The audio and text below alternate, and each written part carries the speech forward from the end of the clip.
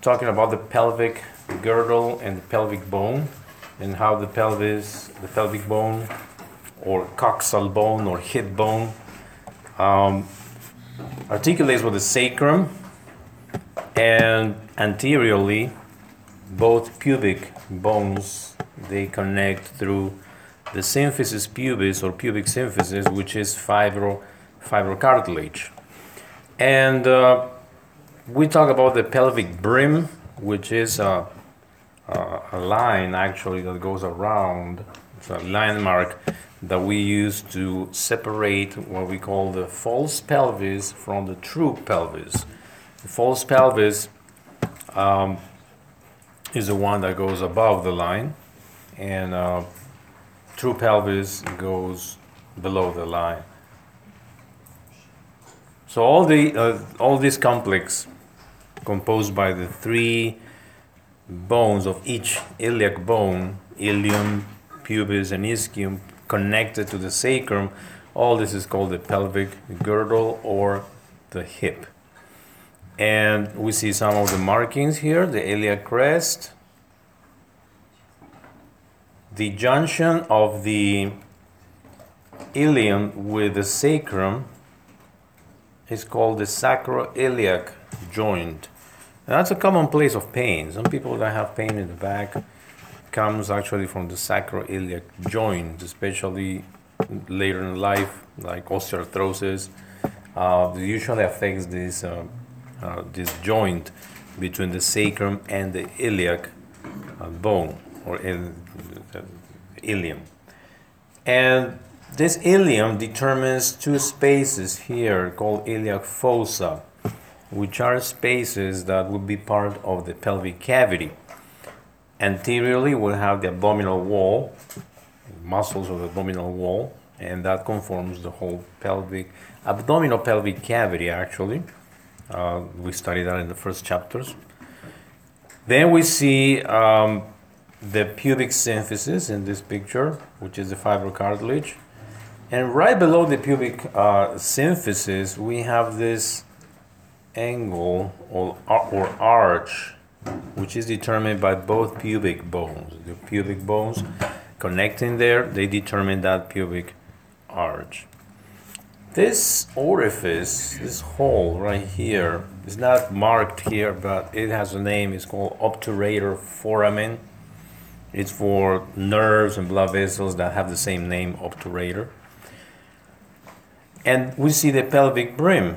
The pelvic brim is all this ridge that goes around and determines what we say the false pelvis from the true pelvis. How the femur connects to the pelvic bone? Through the acetabulum. These are the sockets. The acetabulum, the sockets for the head of the femur. For the head of the femur.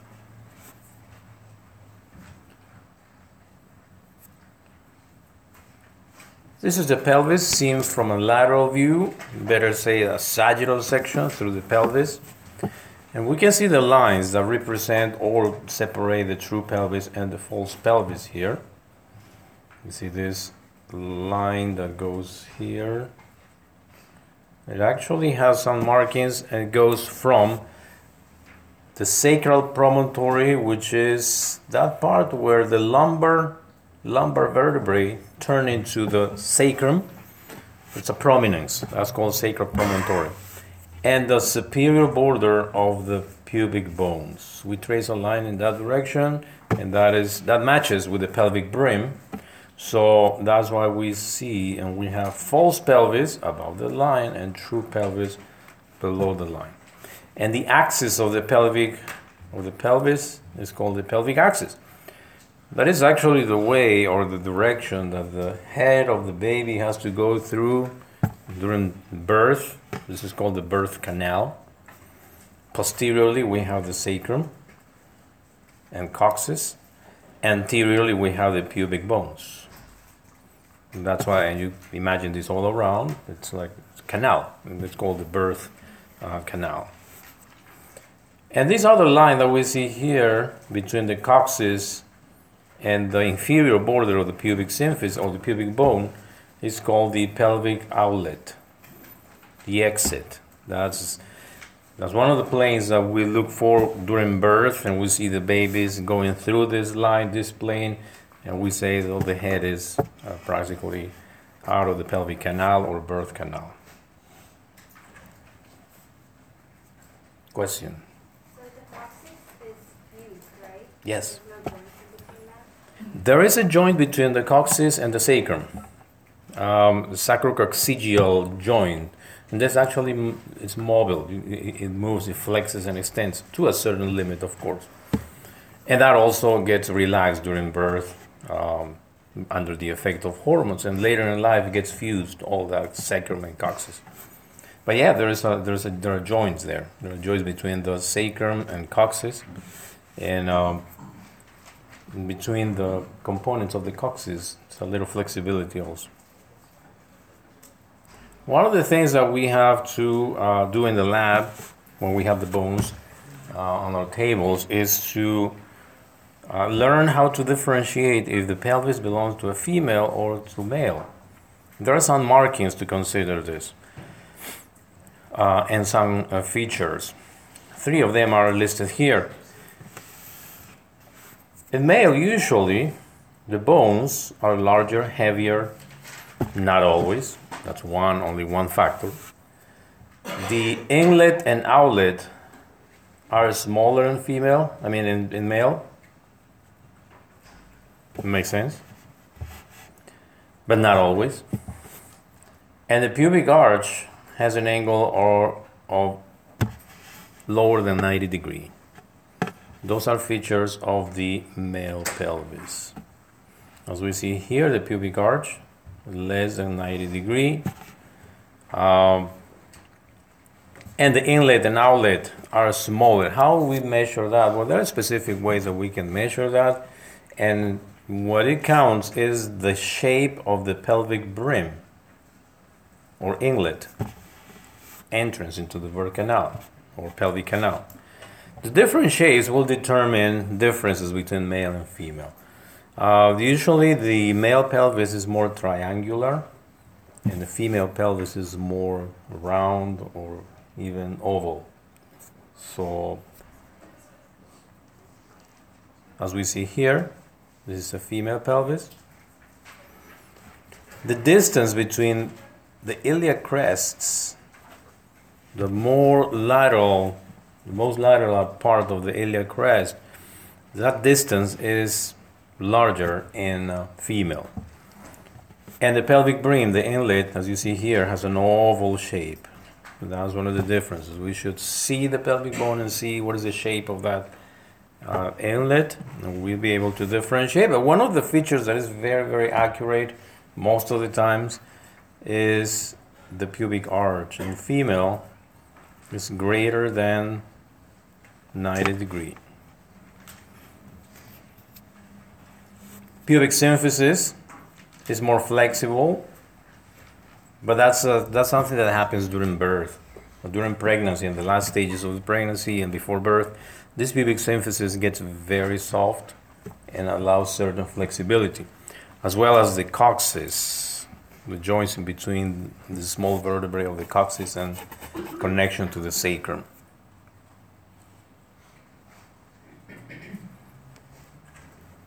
And these are two pelvis where we exaggerate a little bit the differences, but sometimes it's this clear, sometimes not. You can see clearly here that the distance between both iliac crests is smaller than in the male. Take a look at the pubic arch, the differences of the pubic arch. The shape of the pelvic inlet in male is kind of triangular, and female tends to be more oval like that. Those are the main differences. Now, in the bones that we have in the lab, it will be easier to identify these features. They are typical pelvis. Sometimes it's not so clear because during pregnancy, for instance, as part of the prenatal control, we try to determine what type of pelvis the patient has. And there are up to 4 different types of pelvis that we describe, and maybe different shape. There is a type of pelvis that we call android. because it looks like a male pelvis. And that's why sometimes some women may have problems for vaginal birth, and they have to end up in a C-section. And a scheduled elective C-section, we know in advance that baby is not possible to be born through the vaginal canal, and it has to be a C-section. Sometimes it's not so clear. It is an android, looks like, but we have to wait until the moment of birth and determine if everything goes well. Sometimes the baby is born through vaginal birth. And these pictures of real bones, we can see that. One of the things that we see here is the aspect of the coccyx and sacrum.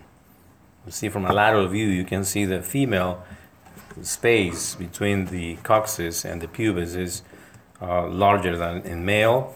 And from an inferior view, you can also see the shape. This is more round, and the male is more triangular. The shape of the pelvic inlet.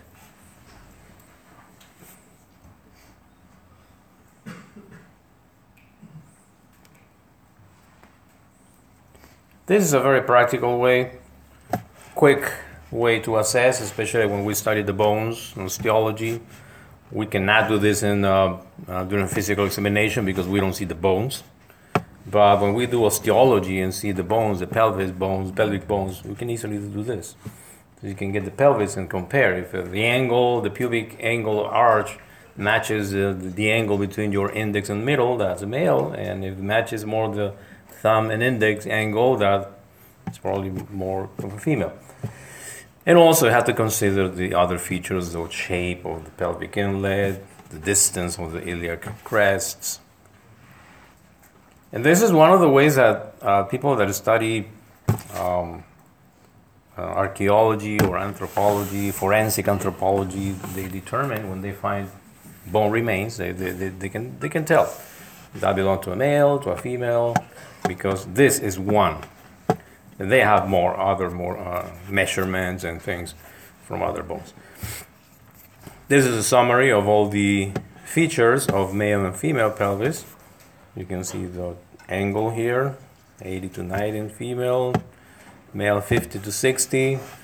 These numbers may vary according to the different tables that they show us. The thing is that the male is lower, it's not so wide.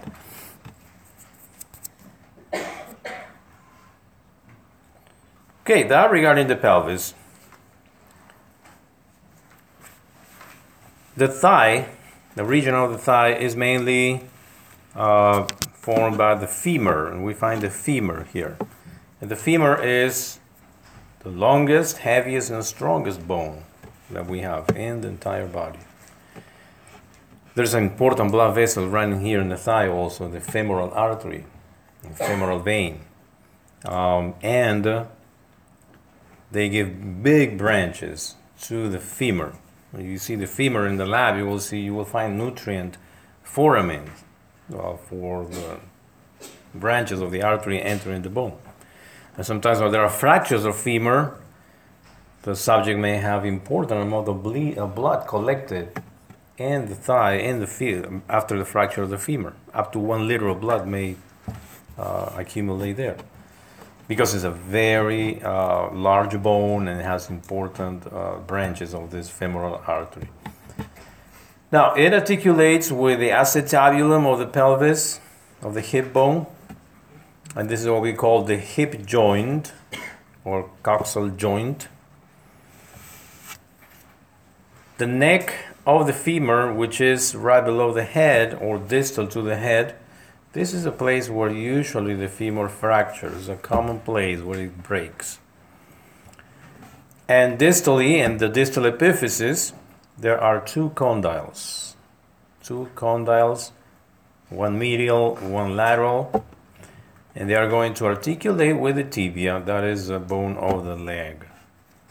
And this is what we call the knee joint.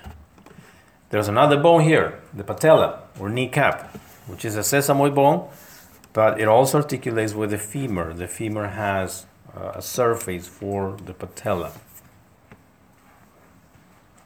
Let's see it here, all these features.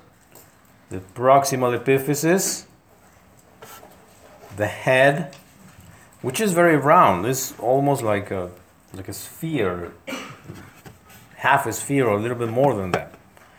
That fits in the socket of the pelvic bone called the acetabulum. In the end of this head, there is a depression, like a little fossa, that is called fovea capitis. That's for insertion of a ligament, the ligament that connects the head of the femur to the pelvic bone, and it's an element of fixation. The neck of the femur, this is the place where it usually, the fractures are really common here. Another place of fracture is usually common is right here.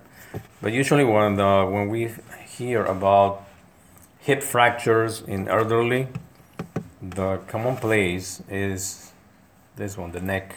That's what it breaks mostly. And there are two big prominences right below or distal to the neck, and those are the greater trochanter and the lesser trochanter. The greater trochanter can be felt and can be touched in the lateral part of your thigh. If you go proximal, almost, you touch your iliac crest and you keep going distal below, and you will find the big bone here. That's the greater trochanter. You're touching the greater trochanter of the femur. And you can confirm that if you move your thigh, flexion, extension, you can feel that greater trochanter moving. And the greater trochanter is great. It's big because it has to provide a strong attachment for muscles that are very powerful, which are the gluteus, the gluteal muscles. The gluteus maximus, medius, and minimus, there are three. They're really strong and thick.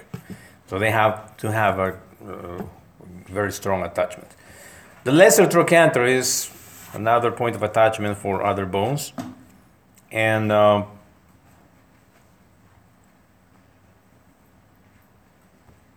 this is for you to compare anterior view and posterior view. How to differentiate which is posterior, which is anterior. And the posterior aspect of the femur, you will find this line called the linea aspera, which is actually a ridge, a rough.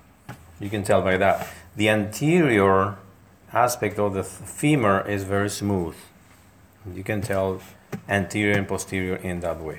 So with these two markings, the head of the femur and the linea aspera, you can determine if that femur is left or right. You just put it oriented properly, linea aspera posterior, and you see where the head of the femur stays. And it goes to connect to the left or to the right. That's the way to determine which side it belongs to. Going to the distal epiphysis of the thigh, here's where we find the condyles. Medial condyle and lateral condyle. This is posterior view. There's a little fossa intercondylar in between the condyles. And anteriorly we have also epicondyles, like the humerus. There's a lateral epicondyle and a medial epicondyle. And anteriorly, we can see a little facet or surface for the patella, which is smooth and to get in contact with the patella or kneecap.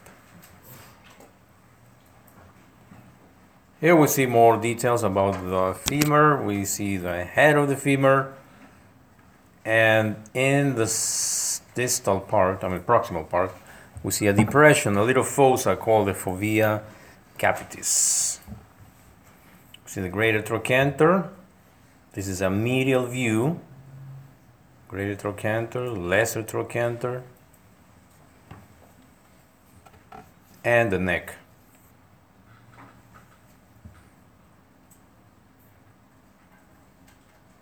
This is how the fovea capitis, this is the fovea capitis, this is for the insertion of a ligament.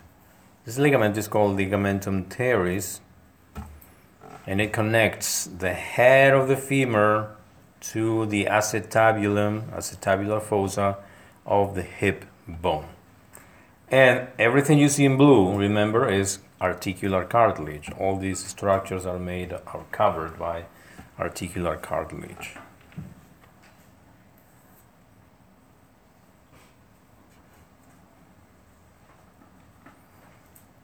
Greater trochanter, as we see here, is a point of insertion for all these big muscles like the gluteus medius, gluteus maximus and gluteus minimus.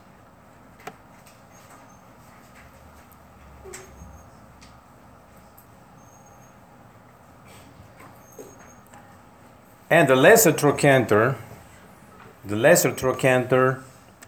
is a point of attachment for different muscles, which is mainly the psoas major, iliacus and psoas minor. These three muscles, they are actually called the iliopsoas, because if you follow them, all of them will come and get together and attach to the lesser trochanter, the iliopsoas. We'll see the actions of these muscles when we get to the muscles and muscular system. But this iliopsoas, the main function is flexion of the thigh. Flexion of the thigh.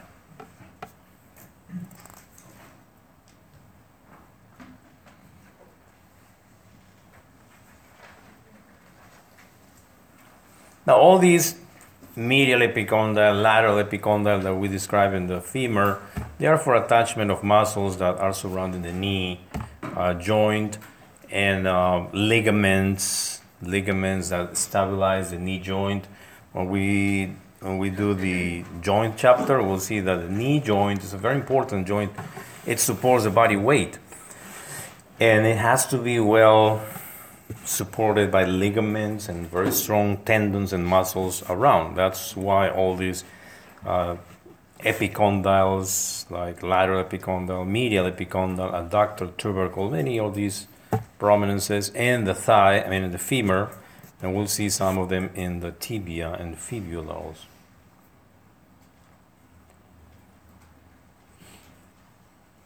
An important marking to remember here in the gluteal region is the reference for giving injections, the gluteal injections.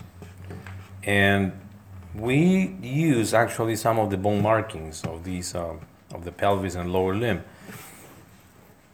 One of the techniques, and I think it's shown here, one of the techniques to find the correct place where to give the injection is find one marking here, which is located right here, and this is called posterior superior iliac spine. Posterior superior iliac spine. That can be touched. You touch the iliac crest, you go posterior, you will find a bony prominence there. Then the other marking is the greater trochanter, which you know what it is. The greater trochanter. Now you trace an imaginary line between these two, and your injection must be given above that line, never below. Why never below? You see it there. What's in there? The sciatic nerve, which is a very thick nerve. If your needle is too long, and if your patient is skinny, not much tissue, muscle and subcutaneous tissue, then you can hit the sciatic nerve, which is not good. The other technique is described like making or tracing like imaginary two lines, horizontal, vertical, determining quadrants. In the upper lateral quadrant, that's where you should give the injection, which fits in the same area. So that's how we use these bone markings of the pelvis and femur for giving injections. Fractures of the femur can be very, very spectacular sometimes because of the amount of blood that can be lost. And here you can see one of these fractures of the femur, and you see a big bruise, which means that there's a hematoma, there's a collection of blood there. And you can see the x-ray, how the femur is broken. And since there are very powerful muscles here, usually when this happens, there's an overlapping of the pieces. The pieces are like this, and you'll find it like that. Because all the muscles are pulling. And what we have to do here, traction. They have to pull the lower limb in order to realign these bones. And of course, that has to be under anesthesia. And you can tell. Well, the patient is unconscious, you can, but usually, they usually perform in the OR under anesthesia, general anesthesia, and how to keep this position. Usually they have to put some screws or plates to hold it in position, and always under traction, and it takes a long time to heal, of course. It's a very, very strong bone. Another thing about the femur is that I think we saw a little bit of this when we studied the spongy bone and compact bone. There are some lines in the spongy bone, the trabeculae, that if you start following these lines, you will find very interesting thing. That they go like a network, like a mesh, like that. And all that goes in one direction like this, because if you have here the pelvic bone, the body weight comes in this way, and all the forces,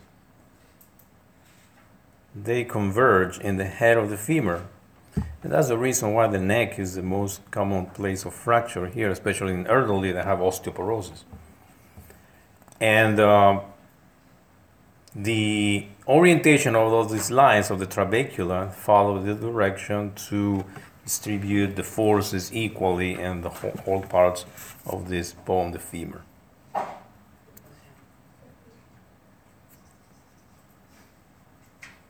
Here we see an example. This is what we call a pathologic fracture, because it's not supposed to happen, but in elderly it happens. It's just, but this fall, when you fall on the side of your body, and usually you don't break the femur, but in elderly they can easily break the femur because it's osteoporosis.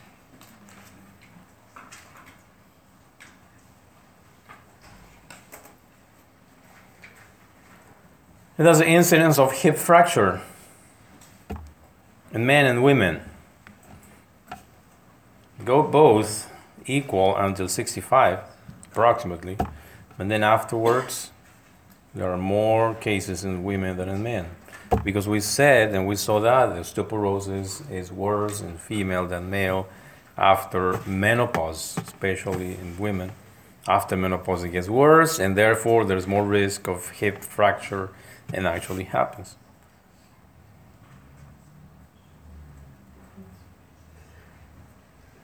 There are different ways to fix this, and these are some examples. Fixation, we call it. You can put some screws, like internal fixation, or a compression screw, depending on the place where the fracture is, or even if not fixable, because sometimes the bones are shattered or too weak, and they have to replace the whole joint, the components of the joint, which can be a partial, that's called hemiarthroplasty, or a total hip replacement where they put an artificial head and an artificial acetabulum. So it's completely replaced. The socket, the ball is artificial and the socket is artificial.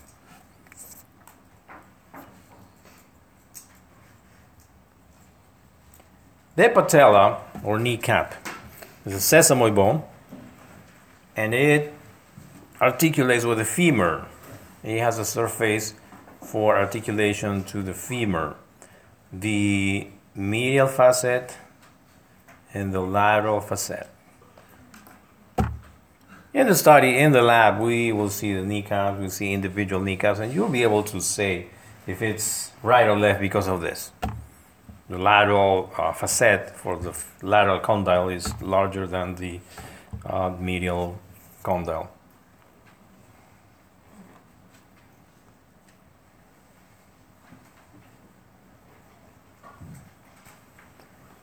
sesamoid bone because it's running in the middle of a tendon, the tendon of the quadriceps muscle. This quadriceps muscle is a very powerful muscle, and it goes and the tendon wraps the kneecap and it attaches to the tibia. And in the middle, you will find this kneecap or patella. And the reason is because for different movements, it increases leverage for the quadriceps muscles for different movements, walking, running. Sometimes people have problems of this tendon, patellofemoral stress syndrome, we call it. It's an inflammation, especially in people that run long distances.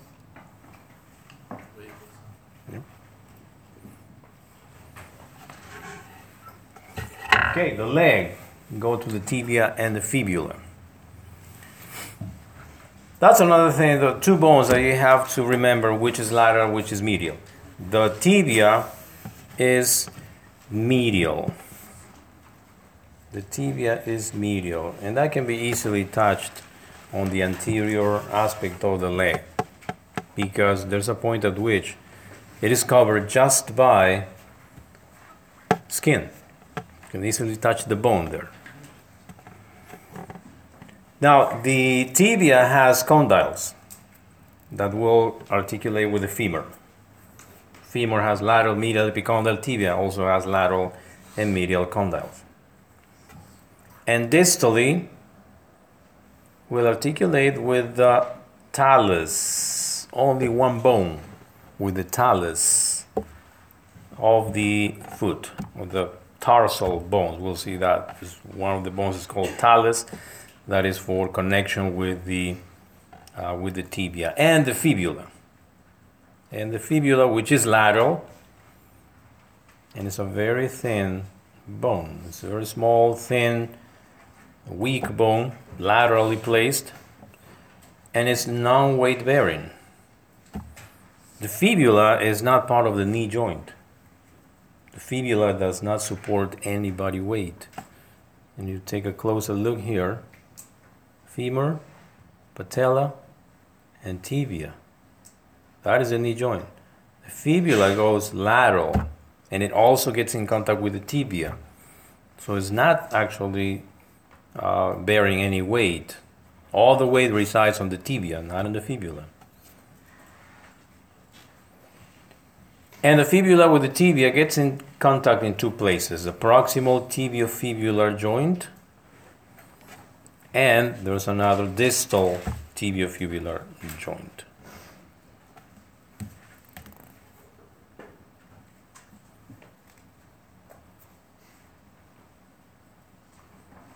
Here we see both of them, and some of these markings in the proximal epiphysis, the tibia.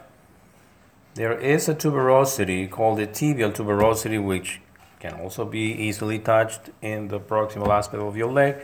That is where the tendon of the quadriceps attaches to, the tibial tuberosity. And this tibia, when you see it from superior view, you can see the articular surfaces for the condyles of the femur. And those two places are called the condyles, lateral condyle and medial condyle, of the tibia in this case.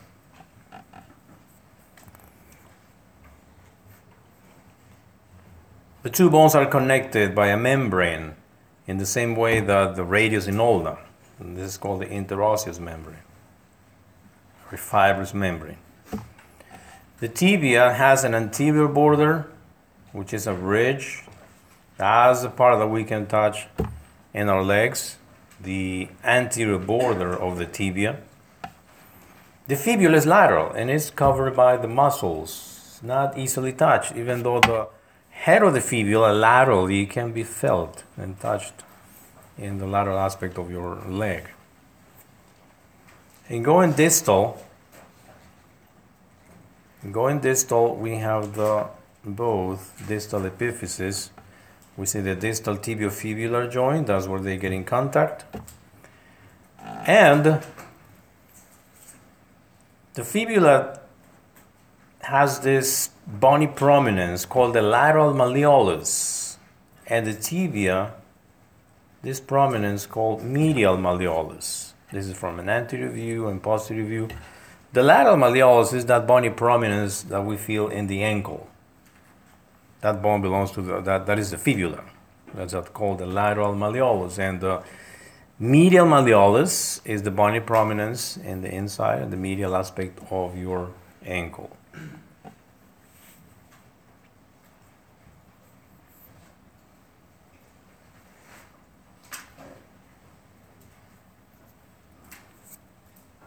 Medial and lateral malleoli of the ankle are determined by tibia and fibula. As we see here, medial malleolus, the tibia, lateral malleolus is more prominent. The lateral malleolus is more prominent, and it belongs to the fibula. Tibia, medial, as well as a great toe, and it connects to the talus, this bone of the ankle called the talus.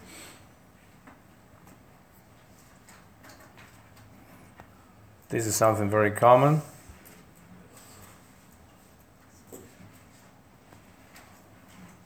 You twist your ankle like this. This joint between the leg and the ankle is also unstable, and it needs a lot of ligaments to stabilize. And there are ligaments that connect the lateral malleolus of the fibula to the bones of the foot, and other bones, other ligaments that connect the tibia to the talus in the same way. When this happens, a twisted ankle, those ligaments are overstretched. They are overstretched and sometimes can be torn.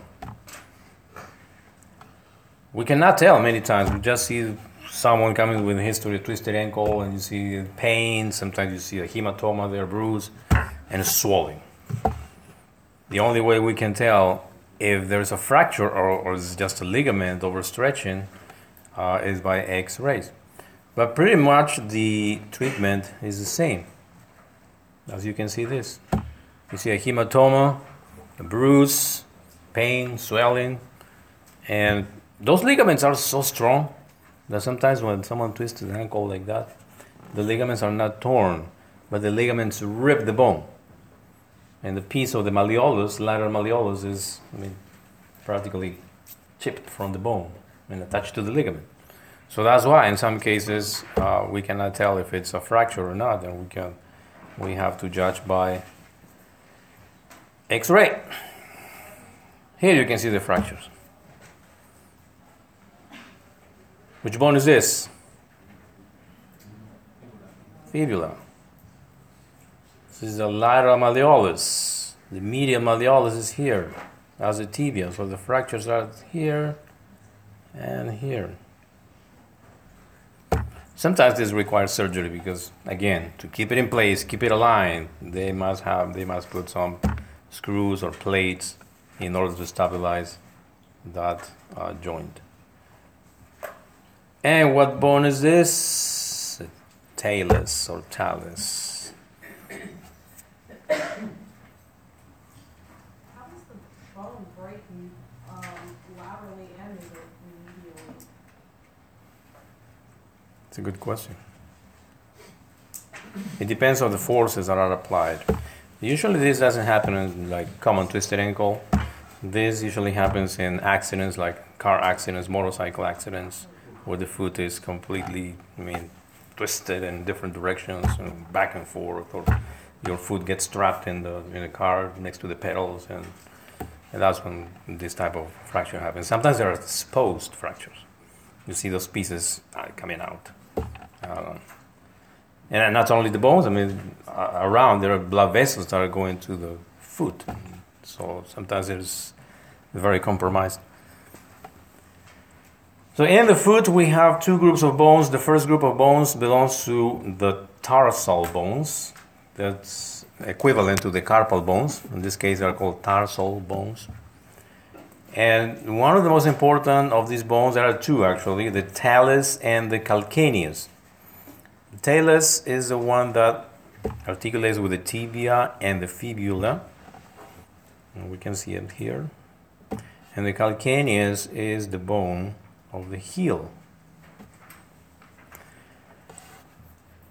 Tarsals are all these bones.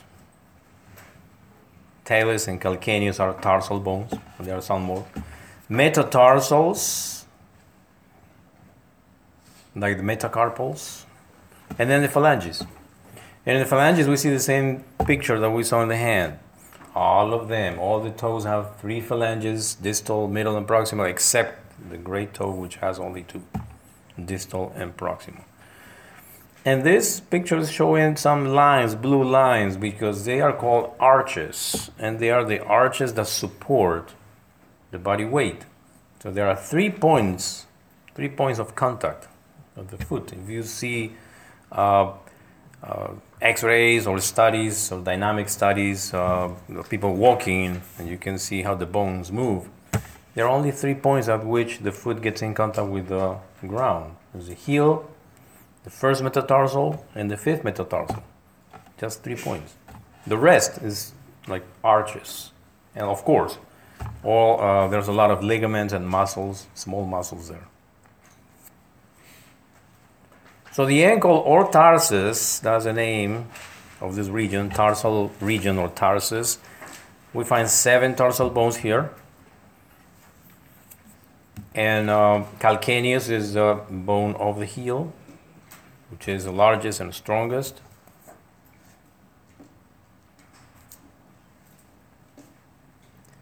And there are other bones of the tarsal group are labeled here. We see them more in the lab. The navicular, cuneiforms, and the cuboid. And beyond that, distally, we have the metatarsals and the phalanges.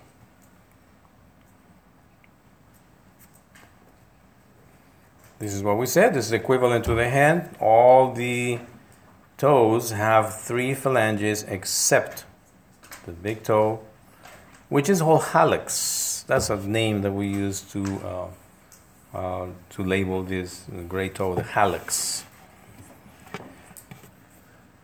And the joints of the foot, they receive the name of the bones that are compromised, or they connect. Tarsal, if we talk about the joint between the tarsal bone and metatarsals, well, we said tarsal metatarsal. If we refer to the joint between the metatarsal bone and the phalanges, we say metatarsal phalangeal. And in between the phalanges, interphalangeal joints. These are terms that are usually used when we describe fractures, joints, when we see the X-rays. Here we see a more detailed view of the tarsal bones. There is the talus, the calcaneus, and starting from lateral, cuboid, navicular, and 3 cuneiforms. We'll see that more better in the lab. The calcaneus is point of attachment for the calcaneal tendon or Achilles tendon.